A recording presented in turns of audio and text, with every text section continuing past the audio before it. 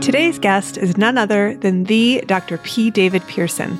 Usually I approach guests with a topic in mind, but because Dr. Pearson has written on just about every topic there is to write about in the field of literacy education, I asked him what he wanted to discuss. He said how to design an ideal literacy block aligned to research. I love the topic, and I hope you will too. As always, I'm joined by colleagues in the second half of the episode. Today it's Gina Dignan and Macy Curbs to talk about practical takeaways for the classroom. It's a long episode, but worth every minute. This is To the Classroom, and I'm your host, Jennifer Saraballo. Dr. David Pearson, welcome to the podcast. Thanks for having me, Jen. Well, when you offered to speak with me about designing a research-based reading program, I thought this is a perfect topic because I'm always being asked, how do you fit it all in? Right? The challenges that I've always had with answering the questions are, first of all, what's it? What are we fitting in, right? And that depends a little bit on the grade level, the needs of students, and a whole host of other factors. And so I thought what we could do is to start off today by talking about the elements to consider that we should be including in a reading block, and then move into discussing how do we know how much time to devote to each element based on some different class profiles. Sure, that's great. But let me preface that with one comment. We're in the middle of this sort of a science of reading discourse that we have all over the country and really all over the world. And I want to just stake my claim here that I am a firm believer in the science of reading and that all of our pedagogical and curricular decisions ought to be based upon the best available research and science we have. But I want to be clear that my reading of the research says that we've often erred on the side of emphasizing one area of research or one specific topic over others. And I want to make sure that we do a full reading of the research as we carve out a place for instructional practices within a curriculum. Thank you for saying that. And I think you're the perfect person to help us to do that because you've got decades and decades of experience. You've written research handbooks. You've written how many hundreds of articles probably at this point, and have a really good sense of all the different. Well, I'm very proud of the fact that I've written articles with more people than articles. So I've got, I think the last count was something like, and it's only a matter of longevity and survival that permits this to happen. I think about 330 articles with about 360 people. So that's incredible. And that's a great example of trying to listen to all voices and incorporate all fields and come to consensus and work together, which is what I think we need right now for sure. So let's start off with the elements. So we've got some frameworks that guide us. We've got the simple view of reading, we've got Scarborough's rope, and we've got the new Duke and Cartwright active view of reading. And I'm wondering if you could just give your opinion based on your reading of the research, the broad research, which of those models feels most helpful to kind of base our decisions on how to form a literacy block? Well, sure. I'll be clear about where I stand. I was very happy to see the Duke and Cartwright piece on the active view of reading come out because I think it makes more salient the elements other than decoding capacity and linguistic comprehension that are there in the Scarborough's rope, which is, of course, an extension of Goff and Hillinger's simple view of reading. The Duke and Cartwright piece, I think, make those things more explicit. And by the way, if it is the case that the simple view of reading is simple in the sense that there's two big buckets, decoding and linguistic or language comprehension. But once you get inside those buckets, it isn't simple at all. Mm-hmm. And Goff and Huber, all of whom contributed to that simple view of reading, say exactly that in their original treatise on the simple view of reading is a complex process. What's simple about it is the view of reading. We got these two big buckets as convenient placeholders for all that complexity that you otherwise have to deal with. So, but of the three, I'll take the one by Duke and Cartwright because they add other elements such as social relations amongst folks in the classroom, and they do a much better job of dealing with issues of motivation, engagement, and executive control than do the other elements. And by the way, the people who align themselves with a simple view of reading, people like David Francis and Hugh Katz and Kim from UC Irvine, all work within the framework of the simple view of reading, but what they've been doing is making it much more complex in the last 4 or 5 years. So even the advocates of a simple view of reading are understanding that they have to unpack that complexity that lies just beneath the surface. So the simple view of reading, I think, in general, isn't so simple anymore. But of the 3 models, I'll take the Duke and Cartwright piece. Yeah, I agree that I love that inclusion of the executive functioning skills and of these bridging processes that kind of are the in-between the word recognition and language comprehension. And then, of course, there's the foundational element in the active view, which is that we need to teach kids to be active, that they need to use strategies. So I was wondering if we could hear your definition of strategy, and if you agree that it fits across the literacy block, because in that model, it talks about strategies for word recognition, for fluency, for comprehension, and sort of cuts across all of it. So what's a strategy? Well, Peter Afflerbach and Scott Pearson and I wrote a paper on skills and strategies in, I think, 2007 or 8. I can't remember the exact year for the reading teacher, and we've done some updates of it since. And what we try to do is to make the point that what we have is a set of reading practices, things we do while we're reading. And sometimes those practices are under strategic control. And when things are under strategic control, they're slowed down, they're deliberate, they're intentional. You're sort of talking yourself through them. And the other mode is the skilled mode. That is where we practice the strategy enough so that we don't think about it much anymore, and it becomes almost automatic for us. What we're striving for in all cases with all readers is to develop this sort of skilled mode of operating where we just read and we're constantly monitoring and revising our hypotheses about what things mean, but doing so almost without any conscious effort on our part. And that's where we want to get to. But sometimes in order to get to it, we have to slow that process down and we have to be more intentional and deliberate about it. And do you agree that outside of comprehension, strategies can also be helpful? Yes, sure, absolutely. I think that there's, do you know the work of, well, of course you do, the work of Linnea Airy, who talks about ways of reading words. And she talks about that you can read words, but with a sort of a synthetic decoding where you look at the letters and blend the letters together. And she talks about reading by analogy, where you look at a word and you say, this word is fat. I know it rhymes with cat, so it must have the same ending. So you read by analogy to other known words. She talks about also contextual reading, where we sometimes use context to figure out, to sort of probably confirm our hypotheses about what a word actually says and the like. So yes, I think that figuring out what words say and mean can be every bit as strategic as, understanding the intention of the author or trying to understand what the author is trying to get us to think and believe and things like that.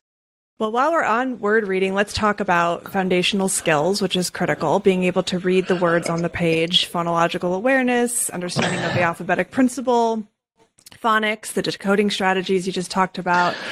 If we were to look to research to just create a research-based effective program for those foundational skills, what are some of the key elements that we need to keep in mind? I distinguish between phonological and phonemic in the sense that phonological refers to any sound representation.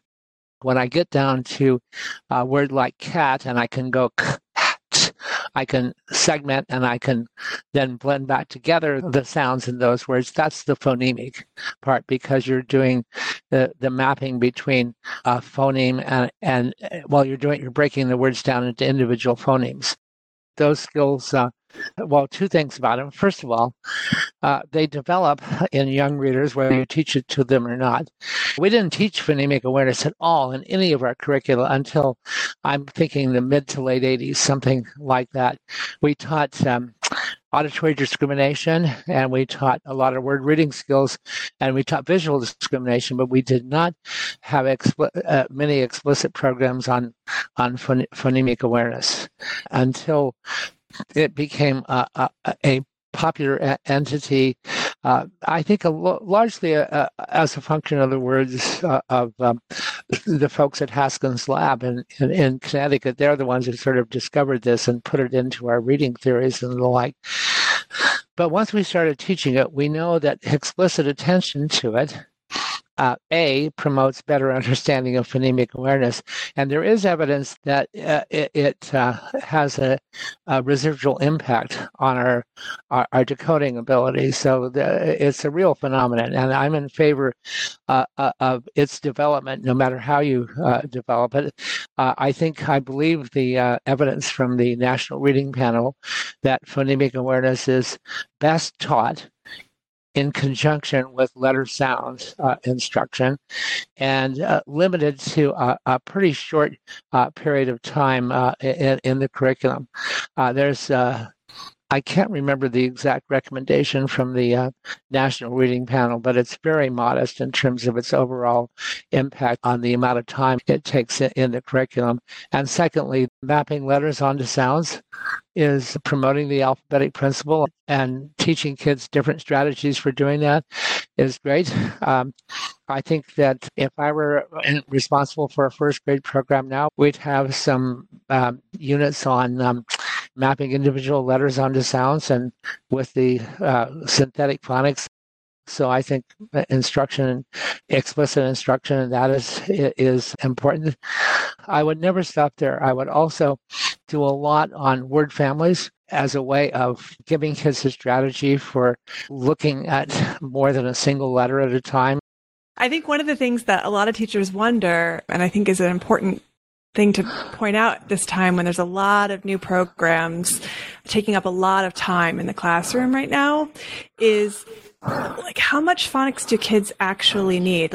There's a program I like a lot that has a design where it's interleaved practice, so the same skills keep coming up again and again over the course of several years, and they're recommending 30 minutes a day. And every skill, they say, is exposed or repeated 30 times across the program. Like, do most kids need 30 exposures to a sound spelling correspondence to get it? Is there research on this? First of all, I know of no research that tells us the amount of time to spend on individual letter sound correspondences. I think what we have is a lot of experience and a lot of, armchair advice coming from people like myself and many others who, on the basis of their interactions with teachers and their reading of the research, develop plausible hypotheses about what makes sense. A colleague of mine who's since retired, who was a very strong phonics advocate, her name was Connie Jewell. I don't know if you remember Connie's work, but she did a lot of work on early reading instruction, a kind of a contemporary of Marilyn Adams in the 70s and 80s. And one of the things that she told me that I've never forgotten is that when we teach phonics to kids, we do it as if they never learned they never acquired any knowledge about how letter sound correspondences work. So that when you get to the 15th letter sound lesson, like on the sound of the letter Q maybe, or something like that, we teach it just like the first lesson that was maybe on the sound of T or the sound of S. And we forget that many, indeed most kids, develop a schema for what a letter sound is like, a letter sound correspondence is like.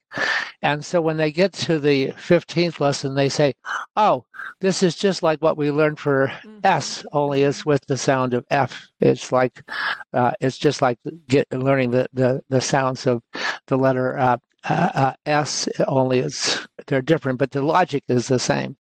Let's give kids some credit for developing a schema for what a letter sound correspondence looks like, and assume that later on we can probably achieve the same level of mastery with less intentional effort and time on our part. We can be more efficient in teaching those.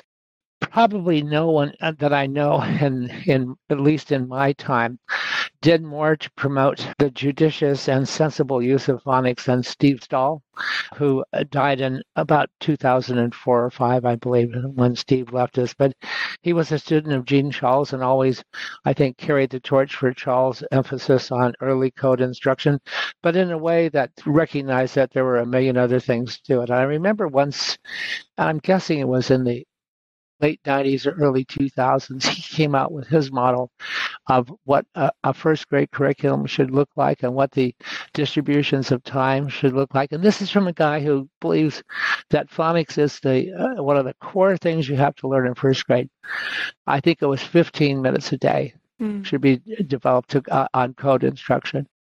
Now, here's a person who's a champion of phonics and saying it should take less than 10% of the entire first grade curriculum.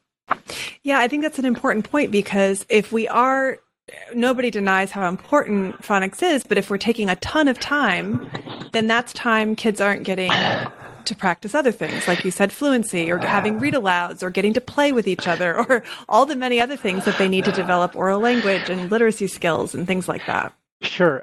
This one is a little bit of an analogy. It's less research-based than it is a kind of, for me, an object lesson in curriculum development. Pretend that you ran a summer basketball camp for 8-year-olds who came, and universities do this all over the country. If you said to them when they got to the camp, well, welcome to basketball camp.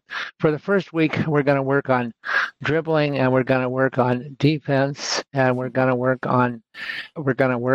then if you get good at that, we'll work on a layup. And if you get good at that, we'll do free throws. And when you've all achieved 85% mastery on those basics, then maybe we'll have a scrimmage. And if we're lucky, we'll get to the scrimmage by the end of the second week. If you did that, those kids would all go home on day 2. Why? Because they never got to play the game. And kids want to play the game at whatever level of mastery of the component skills they have. Mm-hmm. And we forget that. That's part of the magic of learning to read. It's not just learning the letter sound correspondence. It's putting them to work in making sense out of text and accessing the magic that lays waiting for you to unearth. And if all we ever did was practice those skills until you reached a certain level of mastery and never let you play the game of reading, you'd go home. And I think that's what happens to a lot of kids. Yeah, and you've got 2 kids sitting in front of you. You've got to keep engaged and focused, right? So yeah, you got to play the game, and that's why most reading programs, you only learn 1 or 2 skills per lesson, and then you read some text and you talk about it.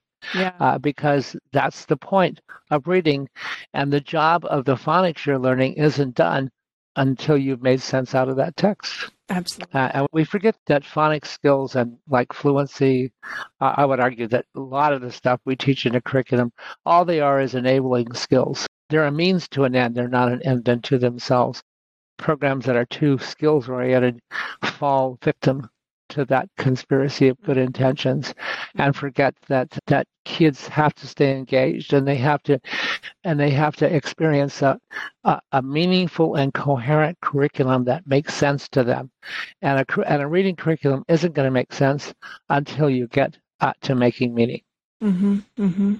So let's talk about that. Let's talk about the reading of continuous text and practicing fluency, really getting in there and playing the game, and then we'll talk about comprehension. What do you think the fluency instruction should look like? Well, I've always been impressed with first of all, the essential character of fluency, because if you can't learn to put the words on the page into phrasing that approximates everyday oral discourse, the way we talk to one another, the way that you and I are talking to one another right now, or the ways that 6-year-olds talk to one another, it's real easy to lose the thread of meaning. And so some practice in fluency is, I think, called for.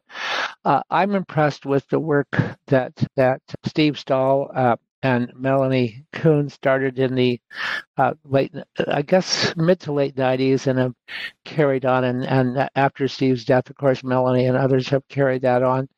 And I believe that approach to meaningful fluency practice, where you really over rehearse certain stories and the like. I believe the research that my colleague, when I was at the University of Minnesota, Jay Samuels, did on repeated readings actually was helpful. And I think that our colleague, Tim Rosinski, has done a marvelous job of trying to put all this together in a sensible and research-based framework that teachers can actually implement. So my advice would be find out what people like Melanie Kuhn and Tim Rosinski have to say these days, and listen to it carefully. Well, they're both guests on the podcast, so people go back and listen to those episodes to get them. That's right. Go listen to those guys. Go listen. They know what they're talking about. Well, let's talk about comprehension, because I know this is a major area of focus for your whole life's work. And right now, there seems to be this debate going on between whether to teach content or to teach strategies for comprehension. And I know you've long said, no, it's both. So can you tell us what the research tells us and how that should apply to how we're designing our literacy block? I started working on this issue, and I'm guessing when I was at grad school in the late 60s, I was impressed by the fact that most of my colleagues were studying word identification and phonics and beginning reading. And I got to worrying about how kids ever make sense of what they read. And I started reading in this emerging field of cognitive science, and I discovered things like schema theory and construction integration models of Kinch and the like. And they were focusing on how we incorporate new ideas into our existing knowledge structures. And the mantra was that we understand what's new in terms of what we already know. And if an idea comes into our head, we look for a place where there are other things like it. And we look for hooks to hang our hats on, if you will. And if we find those hooks, then we can say, this is just like X, or here's another example of a dog, or whatever it is. And once you found those homes, then that idea can remain in your memory because it's got a place where it belongs. And when kids get an idea that's so foreign to them that they have no idea what it's about, those ideas literally go in one eye and out the other. There's no place for them to find that home. And so that really appealed to me. And then I started doing small-scale experiments where we looked at comprehension in the face of greater or lesser knowledge about the topics. And sure enough, the more about it, the easier it is to learn and remember the ideas in a new text and the like. So that was one insight. Then, as my career changed, I got to looking at a slightly different aspect of this. And I said, well, what about the information that goes in and stays? It's there now. It literally becomes today's new knowledge. The stuff that we acquire today is tomorrow's prior knowledge. So that while we understand what's new in terms of what we already know, what we already know changes every day. Not only does it change every day, it changes from the beginning of the text to the end, from the beginning of a story to the end of it. You're not the same reader at the end of the story that you were at the beginning. By virtue of what? All of the ideas that you've encountered and understood. So it becomes knowledge begets comprehension, begets knowledge, begets comprehension, and it's what I like to call the virtuous cycle. So I'm all for people who are promoting knowledge development, and I spent about 12 years of my life working on a project called Seeds of Science, Roots of Reading. And what we did is we tried to embed comprehension instruction into the acquisition of knowledge and inquiry skill in science with little kids from kindergarten through, well, bigger kids too, through 8th grade ultimately. And that was our whole notion is that to the degree that we could take advantage of what kids knew about science and use that to promote comprehension. But then, and here's where the people in the knowledge matters thing, I think, miss the boat, is that we forget that it's not just a matter of teaching them the knowledge and then having them read about it. It's the reading of it that actually changes the knowledge structure. And until you get that reciprocity between knowledge and comprehension and knowledge, it's really knowledge promotes learning, knowledge promotes comprehension, promotes learning. I'm all for doing whatever we can to make sure that we have kids read about things that are interesting and worthwhile and that promote their knowledge. I'm all for doing firsthand investigations in science and social studies and literature that don't involve reading, that are through the oral channels. And I just think that the folks who made a fetish out of pitting knowledge against strategies are barking up the wrong tree. Just because you teach strategies doesn't mean you don't think knowledge is important. And just because you teach knowledge doesn't mean that you think that there isn't a place for strategies. As a matter of fact, for me, strategies, comprehension strategies like searching, trying to draw inferences about characters' motives or things like that, strategies are the tools we use when knowledge won't do the job on its own. When you get to what my friend Tom Anderson at the Center for the Study of Reading in the 70s and early 80s used to call the clunks of comprehension, that's when strategies should kick in.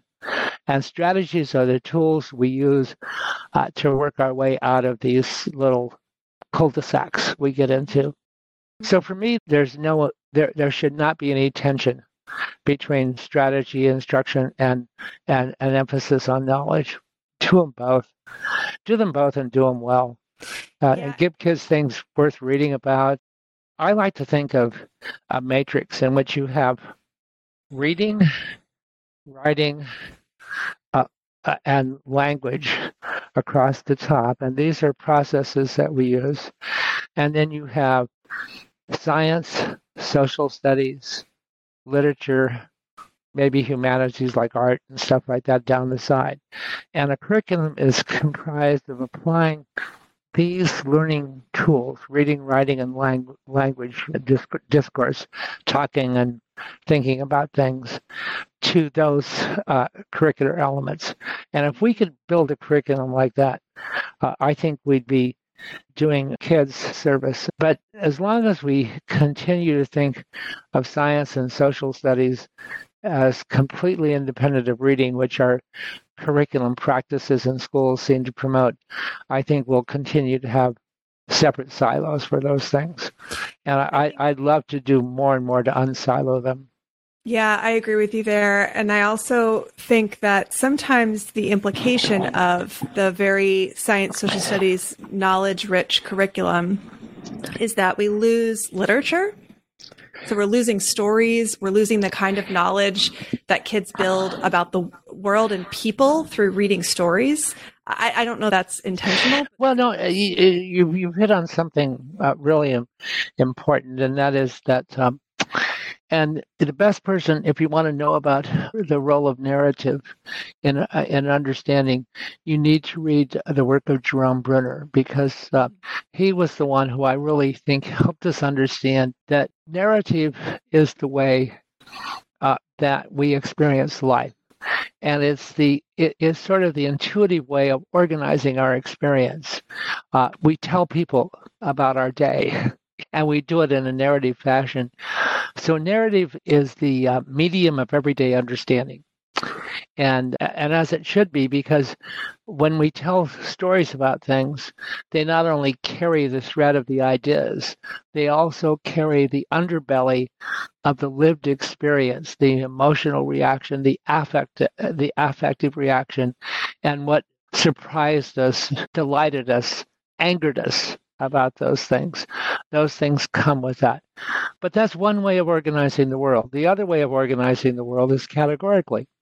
Like these are all things about mammals. These are all things about birds. These are all things about unhappiness. We can organize the world that way too.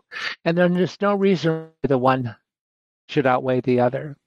And that and if you think about how we deal with ideas in the world, we're constantly going back and forth between them.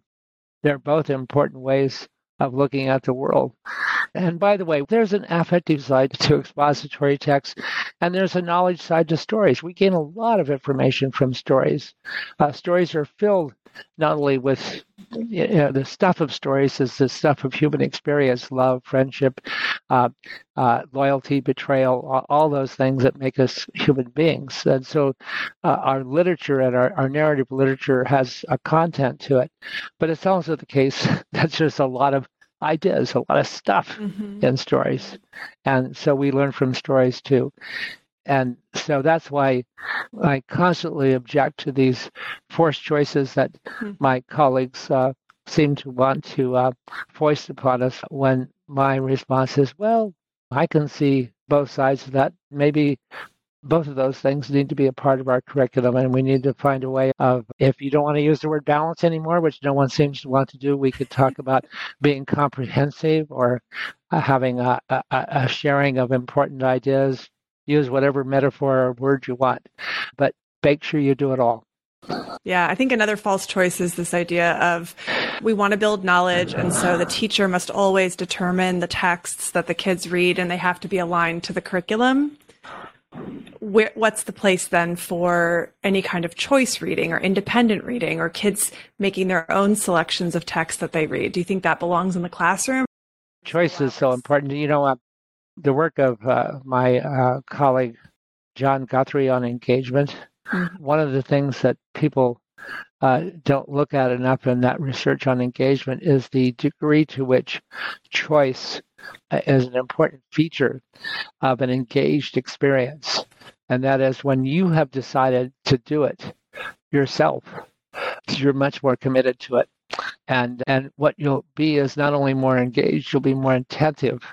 And when you're more attentive, you'll learn more and the like. So a steady diet of rich experiences that convey a lot of new information but don't engage you aren't going very far. Because if you aren't engaged, you won't remember it. And it'll be like one of those other things that goes in one eye and out the other. The work on engagement is really interesting, because if you look at all the factors that affect engagement when you're reading, there's a whole set of them. And one, of course, is interest. That goes with almost without saying. But another one is coherence. To the degree that there's a cognitive clarity in the curriculum, and you can see how ideas relate to one another, that makes you more engaged. When things are confusing, people tend to want to back off and ignore those things, just get out of that situation and the like. So clarity and of, if you will, presentation and ideas is important to engagement. And choices too. We know that over and over again. By the way, choice is important in a lot of things. I'm a big believer in choice in what you read. I don't mind us having common readings. I don't think common reading should be viewed as imposing something on students. I think they should be viewed as an opportunity for a collective experience. But I also think that choice as a part of what you read is important. Choice is also, we know, important in what you write, right?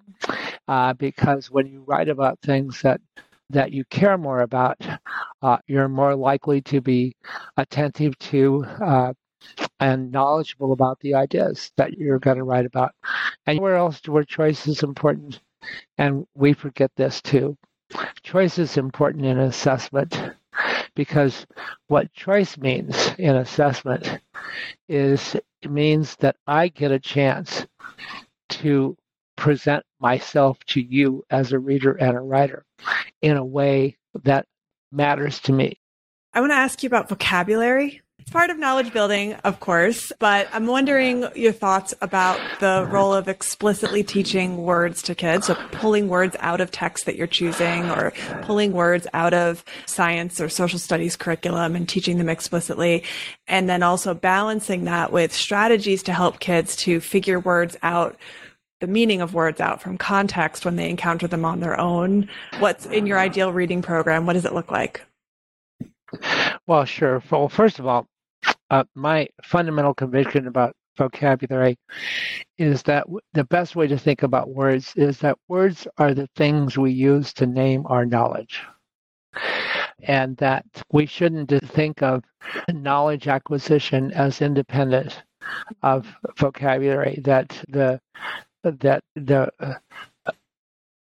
if you're not, that if when you're engaging kids in the acquisition of knowledge in whatever activity, I don't care whether it's in reading or science or social studies or a math curriculum, you have an obligation when you're engaging them in the acquisition of that knowledge to acquire the words that make it easy for them to engage in that discourse. And if you're not teaching them those key words that are unique to each of those areas of interest, those topics, then you're not doing them a service in terms of allowing them to their knowledge to grow in those areas. So yeah, I'm all for linking as tightly as we can vocabulary acquisition with knowledge acquisition. That's number one. And I'm also keenly aware of the work on, what do they call these, academic word lists, words that travel across domains and things like that. I think that the acquisition of academic vocabulary that travel across domains is also important. I'm not sure that I would teach those words in isolation. What I would do is to make sure that if we have a curriculum, that we take opportunities to point out the similarities and differences in which a word like process is used in science versus in civics, government, and so that kids see those similarities and differences. And that requires some thought, some thoughtfulness across content areas, which I think is what the work that Catherine Snow and Josh Lawrence and White and a whole bunch of people at Harvard did on word generation. They had this thing called the word generation curriculum. I think they were onto something in terms of trying to build these cross-disciplinary units where we see how these academic words get used in different areas. A guy named Arthur Gates in the 30s did a study in which he took all the words that were introduced in a Basel Reader program, the new words that were taught before the kids read the story, and he just gave it to the kids as a test without ever reading the stories or anything like that. And he found that somewhere around 60% of the words that were supposed to be new weren't. The kids already knew the meaning of them. And we, a group of grad students and I at Illinois in the late 80s replicated that study. And one of the things we found is that not only did they know most of the words in the grade level program, they also knew most of the words in the grade level above them. Oh, wow. And they're like, yeah, so that, and I think the title of our article was Are New Words Really New? I do think that post-reading discussions of words, and particularly going back and seeing how authors use words in stories and what their motive might be for using this word as opposed to any other. Why did the author choose pirouette rather than dance? Why did the author choose prance rather than walk? Things like that. And looking at the nuance of meaning is an important reading skill that can begin when kids are young. And the other thing I'll mention, you didn't ask this, but I'm going to mention it anyway, is that I'm impressed with the new work that I've seen on morphology and the degree to which words form these families of meaning, like all the words in which scribe, SCRIB, is used. And I think that morphological lessons that emphasize the acquisition of these word families are really important. As a matter of fact, there's another way of organizing words is like a thesaurus, where you have all the words that convey dancing, or all the words that convey talking, or all the words that convey happiness and the like. And I think that activities in which you help kids learn how to organize vocabulary, words, and by the way, and experiences semantically, like these are all on the topic of X or Y or Z, are great. But I think organizing them in terms of, they all have the same morphological element. What does it mean for these words to have those in common? What's the common thread here? And that's the key in vocabulary, and whether it's semantic or morphological, is what's the common thread. Is there any element that I haven't asked you about? We talked about everything from foundational skills to fluency to comprehension, vocabulary, the role of knowledge. Is there anything else I should be considering for a curriculum that I haven't asked you about yet?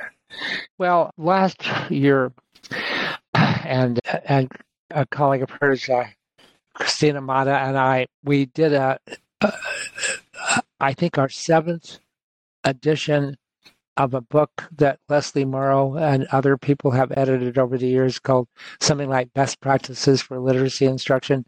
The title is pretty grandiose, but that's what the book is really about. And we wrote a chapter on, God forbid, balance for the 7th edition. And one of the points we wanted to make there is a point that we've actually slithered around the edges of, and that is these false choices and false debates we have about what's good and what's not good. And our fundamental mantra there is, you got to do it all. Mm-hmm. There isn't any choice. You leave out one component of this curriculum, and you're asking for trouble in terms of shortchanging some kids. Mm-hmm. So in our book, we pointed to research that looked at the internal models of reading, like the simple view of reading versus the Scarborough's rope versus the active view of reading. And we said we've got to have those models that explain what goes in inside the head.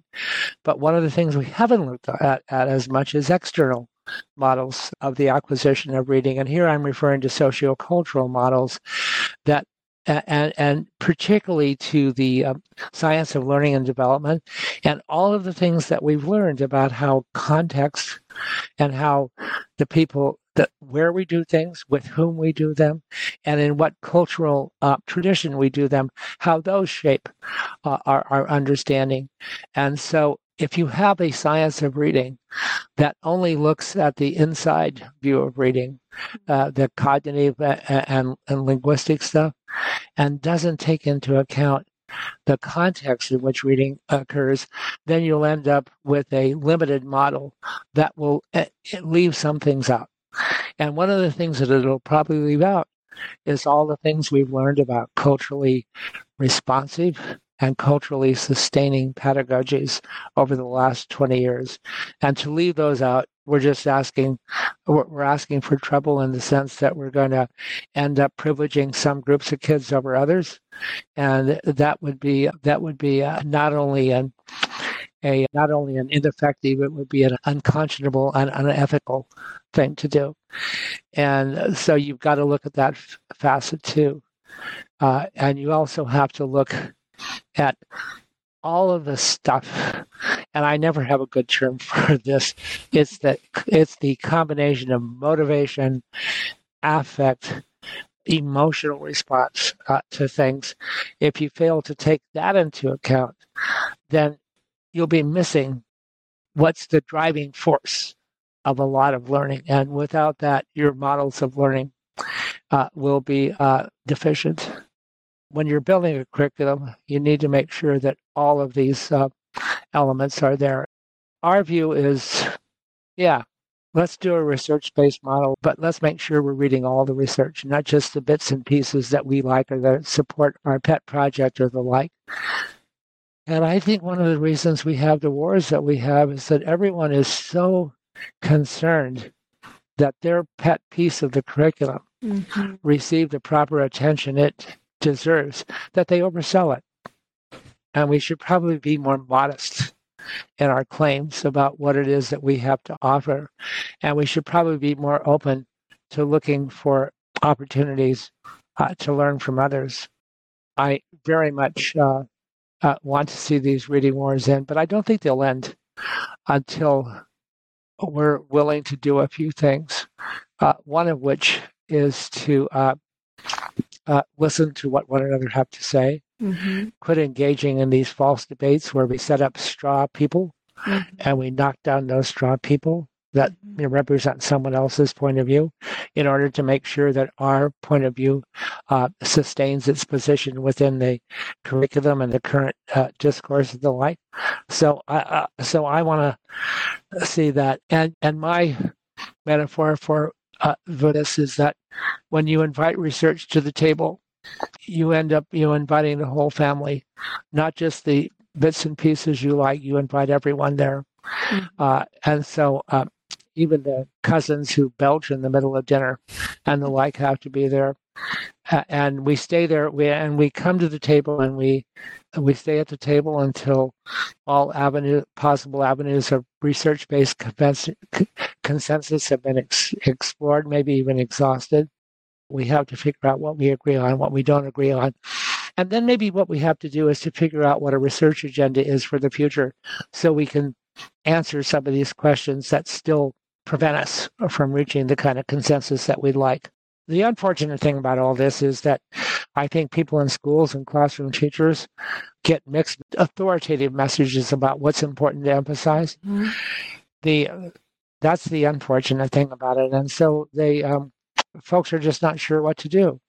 And I think that the cost of these false debates is that lack of clarity, and that is what those of us who are professionals should strive to eliminate.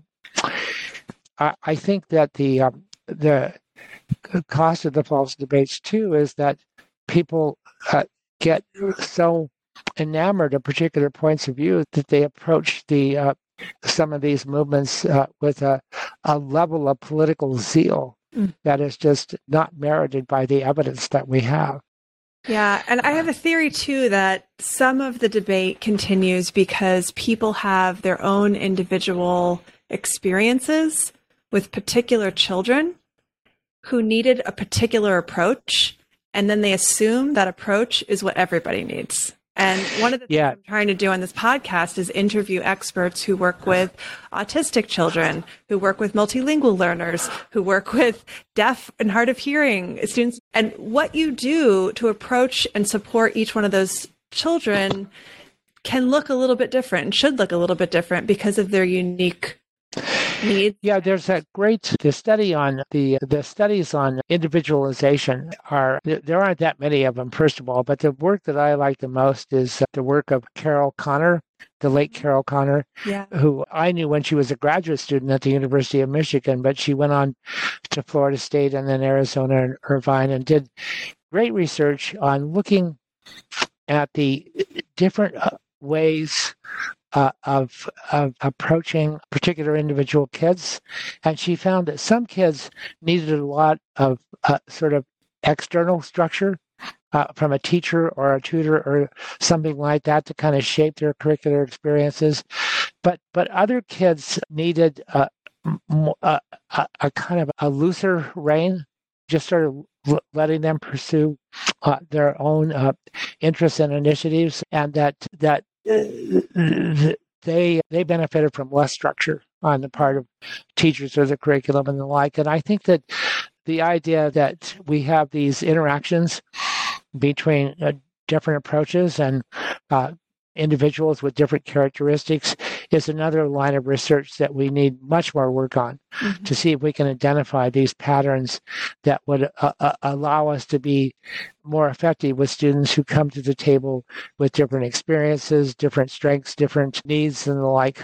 Yes, I know we always say that we need to do individualization, but it's really true.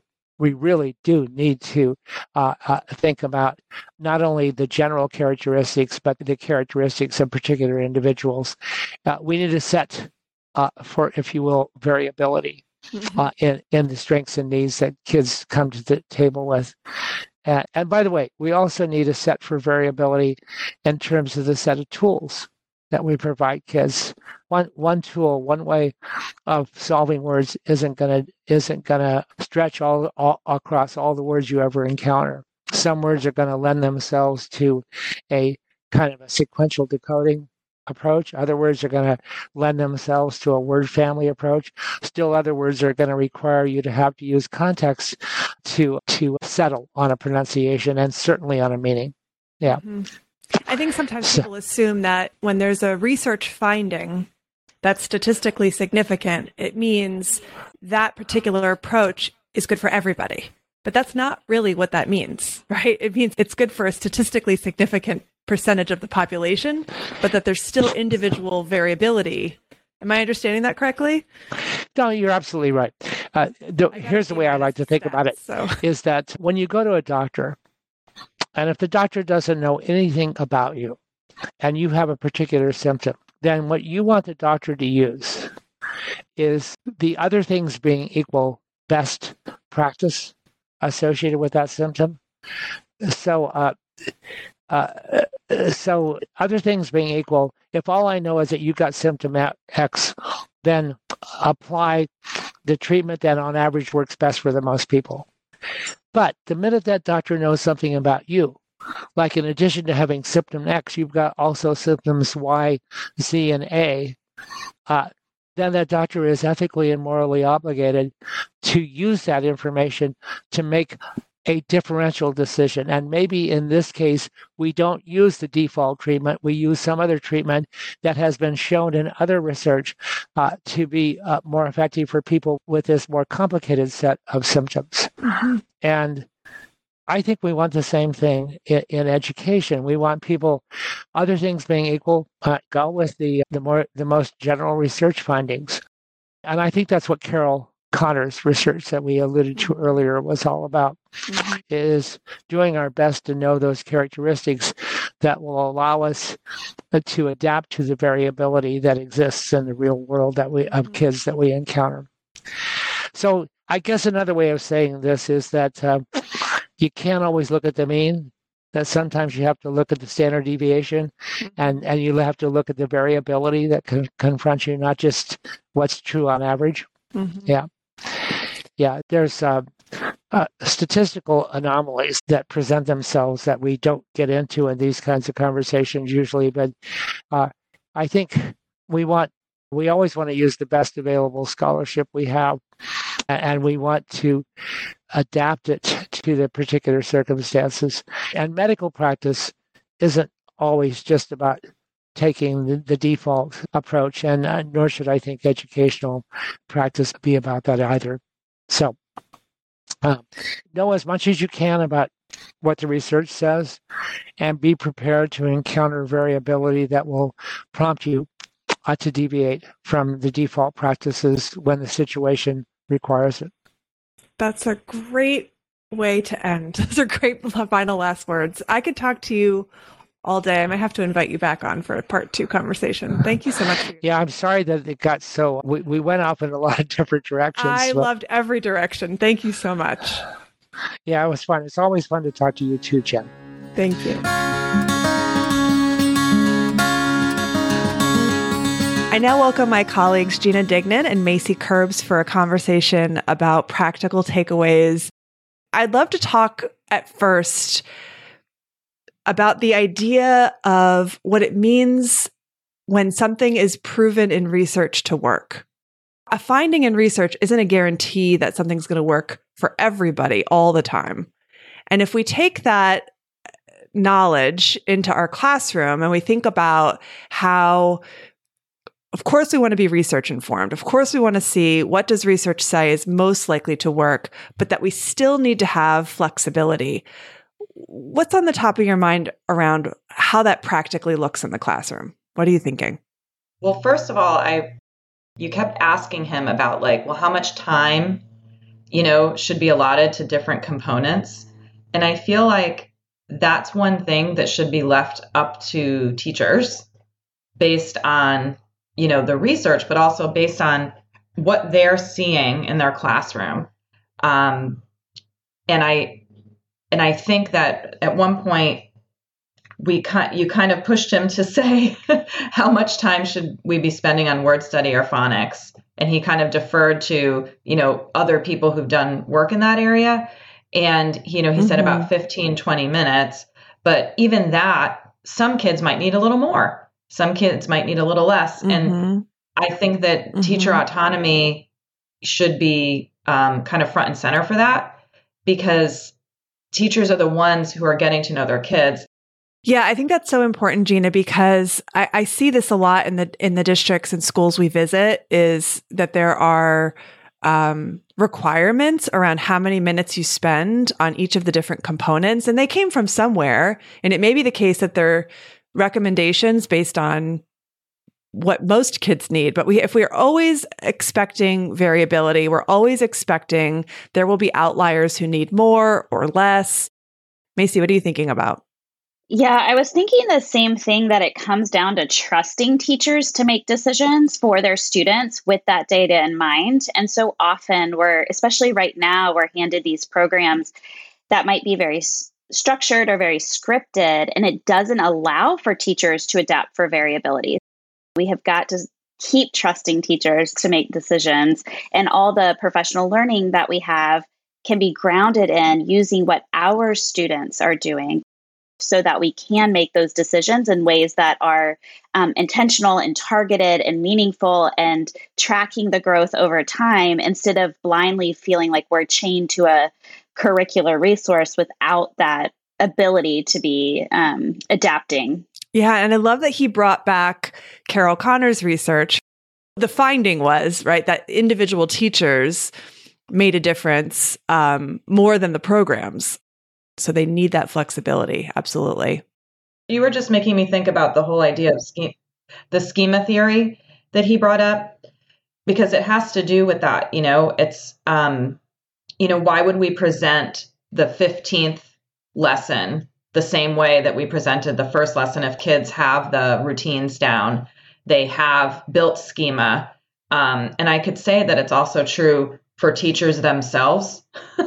You build a schema over the course of your year with your kids, and you know them. Let's shift gears and start talking about some of the different types of goals that we're supporting in our classrooms. And let's think about practical recommendations for lesson types or strategies that we might teach. I kind of like the way he broke down strategy work in general. We talk a lot about what it means to develop a strategy on our own, and kind of the background of your books and how it helps us chunk the process for students, just slow it down to help them be strategic. And he gave the analogy of riding a bike or driving a car, which we often refer to in our work with teachers. And it made me think about how I have little children right now. So they're not only learning how to read, but they're also learning all these other things in the world. And so riding a bike is one of those. And last weekend, one of my sons learned how to ride a bike for the first time without training congratulations. wheels. I know, it's a great moment. It's a great moment. And he's my fearful child. So, he didn't do it until he knew he was confident. But when I think back to that process of what we did, we had scaffolds in place, whether we were holding the seat or, putting training wheels on, like there's scaffolds in place, but without the ability to wobble a bit, he would never have felt confident, right? He had to feel the shakiness. He had to get control of it. He had to be able to ride on different surfaces, even, how the sidewalk's not always really flat. All of these skills that we did led him to this place where now he can ride without training wheels. And I think so much of that is true for our readers, is we have to give them opportunities where we're practicing some of this work in isolation. We're breaking the process down. We're giving them the scaffolds and the tools like, magnetic letters to manipulate or decodable text to apply it in, opportunities to encode in an interactive writing lesson. All of these tools help them become more automatic. And so that eventually we pull those scaffolds away and they're applying it to more increasingly complex text, and they're writing more independently, applying these skills into their writing. But without those scaffolds, they never feel that, confidence of, let me go ahead and take those training wheels off and get this book and do it by myself.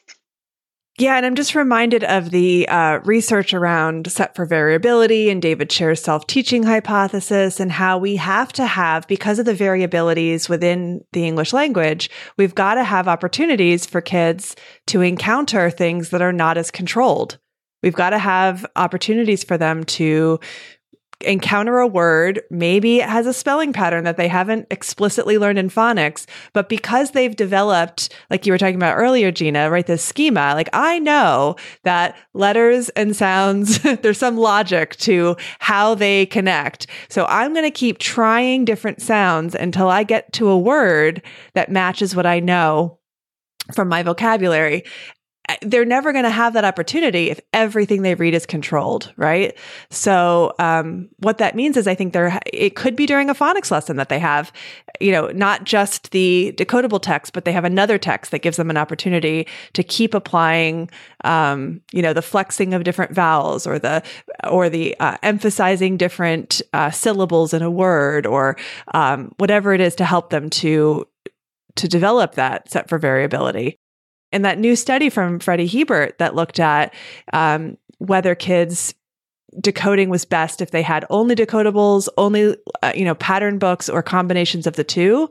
And she found it was actually a combination of the two. So we've got to give kids a balance of different texts and different materials on which to practice.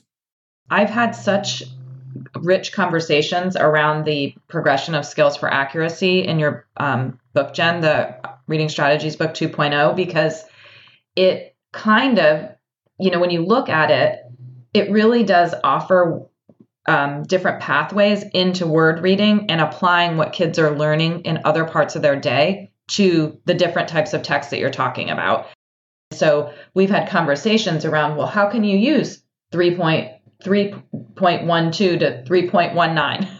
Because that's all about applying like phonics skills. Mm-hmm. Like, well, how are they able to do that without you at some point, and so it's just really sparked some conversations around, well, if you're using some program at one part of the day, what are the tools the kids are using, and can they use it during reading, and can they use it during writing? Because not every learner, needs just one way, but again, that goes back to knowing your learners, their profile, and what's going to work for them. Gina, I love that you just captured this like both and framework, that it's not one or the other, it's really both and. And the piece that you really highlighted is this idea of choice and giving students interest a place in the classroom and allowing for choice, because I think without the ability to like feel safe taking risks, a lot of our students don't feel comfortable activating that schema because they're coming to a book thinking that there's a right way or a right answer. But with words that break the pattern, we have to be able to take that little bit of risk to try something that might not always follow the pattern. And so how do we create those safe spaces in our classrooms so that students do feel willing to come in? I think that's where like a writing workshop time, a dedicated time where students can write about topics of choice and take risks in what their encoding is really important, but not outside of also having time where we're strategically asking them to encode words that we're practicing from our phonics lesson so that they're applying the skills that they're learning. So I think that idea of it's both things where we have to do this work with a skill focus. And we also have to provide a context where students feel safe taking risks and making a little bit of a mistake so that they learn through that messy process. Mm-hmm. Such an important point. And I think that speaks to, just keeping engagement and motivation at the forefront of like what we're doing, because, he used that analogy of the basketball camp, which I thought was like perfect. Love because that, yeah. Like if you're only like, doing these skills and like you don't actually get to play, like what's the point? What you were just saying made me think about that, because we have to, as teachers, orchestrate all the different ways that kids can play the game, right, in our classroom, whether they're, reading on grade level, above grade level, below grade level, like what structures are we using to make sure that everybody is playing the game, like they're being able to participate and be motivated and engaged in what we're doing. But I don't know if I had that analogy right. Like that's how I interpreted it, but I don't know. I was thinking of Goldie's work. That's what it made me think of, is when you interviewed Goldie Muhammad. And she talked about the same thing as we're teaching skills, we're grounding it in these cultural experiences of them, and we're infusing joy in our classroom all the time. And I think that element of joy sometimes, like, it's not just fun, right? It's kids coming to school because they see themselves represented on the walls of their classroom. They feel a part of this community. They see themselves represented in the text that we're reading to them. They get insight into people that are unlike themselves through the text that we're reading and the conversations we're having with each other. I just found myself when he said it's the inside and the outside process of reading, how the inside is that cognitive and linguistic, the outside is more the sociocultural and the context in which we're serving. And to do one without the other is unjust for students. We have to have both of those pieces. I love that he talked about cultural responsiveness and the strong research base behind that. Absolutely had echoes of Dr. Goldie Muhammad's work as well. What are the other practical applications of how teachers do that? Well, one of the things I was thinking about is how can teachers get talk up and running in their classroom, in the conversation around, it could be around text, it could be around any other topic, that might be being studied. Because I was trying to find the quote, but he said something about like, vocabulary is what we use to name our knowledge or something like that. And I thought, well, kids need to be apprenticed into using different vocabulary, right? And I feel like that happens during conversation where teachers can like structure that for them or teach them strategies to do that work. And I do think that could be happening during like, a morning meeting. I think it can happen then. I think it could happen around a shared experience around a text. It could, because some people are using, programs where there's like a lot of shared, what the programs call shared reading around a text, and maybe picking and choosing ones that match their class makeup, whether it's in their program or not. I'm also thinking about the way to involve the community that we live in to help just make literacy beyond that one block. And so a school I was in last week, the farmers delivered apples to the campus because I guess I'm not from New York, but I assume it's apple season. It's apple season. The farmers were trying to not only support this community who has great needs, but also just show them what is right in their backyard, right? So the whole school got all these apples, and I had the privilege of like walking through the classes as they were all just like crunching on those apples and enjoying it and savoring it. And it turned into a shared writing experience. It turned into, some read aloud experiences where we pulled some books that are on that topic. So I think the more that we can lean into our community that's surrounding our school to bring that into the place where our students are, the more that they'll see that literacy, reading and writing is not just what we're doing in school. It's helping us become these productive citizens in our community that we are going to be grown-ups in eventually. I love that, Macy. I was just going back to, the part of the interview around strategies versus knowledge building, and how he said, strategies are the tools we use when knowledge doesn't do the job on its own. I thought that was just something like it's a key thing I took away from this conversation, because I feel like he kept saying there's like this false debate between knowledge building and strategy instruction. And I was just still thinking about the vocabulary, how you use vocabulary to name your knowledge, but then you can help kids with strategies, to acquire vocabulary. And I think he used a word family example. And, you have strategies in your book around trying to just generate different words for common things like inserting a synonym, but then you also have that strategy, get to the base, look for the word part clues, roots, and bases. You made me think of the strategy 11.18, read up the ladder. That's what you're making me think of, is how text sets around things that we're using to build our knowledge, whether it's connected to our science topic or our social studies or our math. I think most of the time it's great to pull in the content areas in that, but reading a lot of text that are different. So some might have a lot of visual features, some might be multimodal, some might be just, used to build our background knowledge on a topic, some might be to help us think about it as more of an action stance. But all of these texts can work together to increase our vocabulary so that our knowledge is also building. So that strategy 11.18, read up the ladder, is one that I lean into so much because of the level of engagement from students, but also the ability to grow both vocabulary and knowledge. That one's a strategy for teachers to create their own text sets, and then for kids to go off and create their text sets as well, like if they're in a book club or something like that.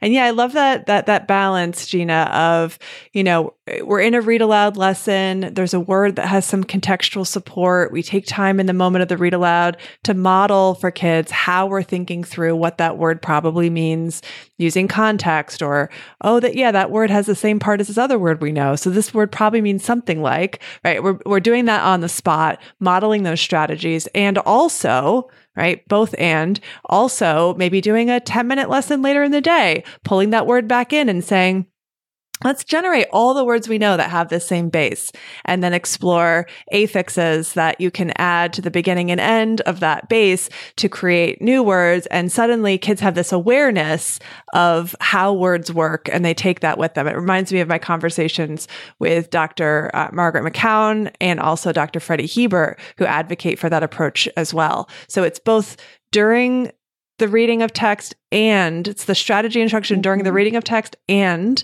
it's the explicit teaching of morphology or explicit teaching of vocabulary and concept webs and how these different terms that we're reading across our text set connect and fit together. And I think that's, of all the stuff that I talked about with Dr. Pearson, I feel like that is the biggest takeaway is this idea of rejecting binary thinking, understanding that things need to be in balance, that it's both and research supports the both and viewpoint, that we're trying to do all of these things. And I'm not sure we got to the question that teachers always ask me, which is, how do I fit it all in? And I think it's because that answer, what am I fitting in, depends on the kids in front of me. And I don't know that there's ever going to be one clear answer that everybody can follow. Do you feel the same way? The thing that he started off his interview with was to say that he's collaborated with more people on articles than articles he's actually written. That. Yeah. And I was like, you know what? I think school leaders should be jotting that down, because even this individual who's contributed to the field of educational research in such a massive way is not doing it by himself. He that message of collaboration and not saying it's one way or the other, and trusting your colleagues and leading from a collaborative standpoint is, I think, what we should be promoting. And I think that people who think that they have all the answers, I would be skeptical of anybody who says that. I'm going to take that with me to any leader in any district that I work with, because A, they shouldn't have to feel like they need to know everything.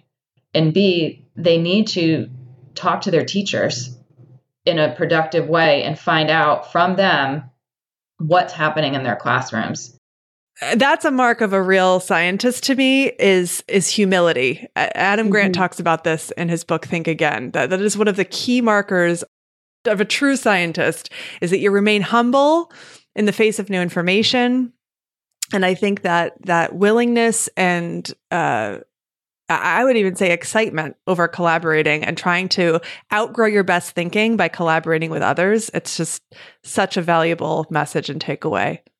I'm just going to echo that. I was thinking about Adam Grant's book too. It was exactly what I was going to say, is just as a teacher, when we find ourselves in a box where we're unable to think about new information in fresh ways, or we feel really fixed on the routines, I think that's a really good sign of time. It's time for collaboration and to surround ourselves with people that are, innovative and willing to learn, because through those experiences as a teacher, through experiences of collaboration and innovation and productive struggle through new topics, that is when we reach more students. It is when we are, too comfortable that sometimes we find ourselves unable to see growth like we would like to see. And so I hope as a leader, one of the takeaways was lean into the expertise on your campus, but also be okay knowing that there's always new things coming and there's always new things we can try. So how do we ground those decisions so that we don't do too much, but do enough so that we're constantly trying and learning and growing? I think that's a great last statement for us to all leave thinking about. Thank you, Macy and Gina, so much for your time today. Yeah, thank you, Jen. Thank you. And thank you for listening. Please support To the Classroom by sharing, subscribing, or leaving a review on whatever platform you use to get your podcasts. Find out more about me and my work at my website, jennifersaravallo.com.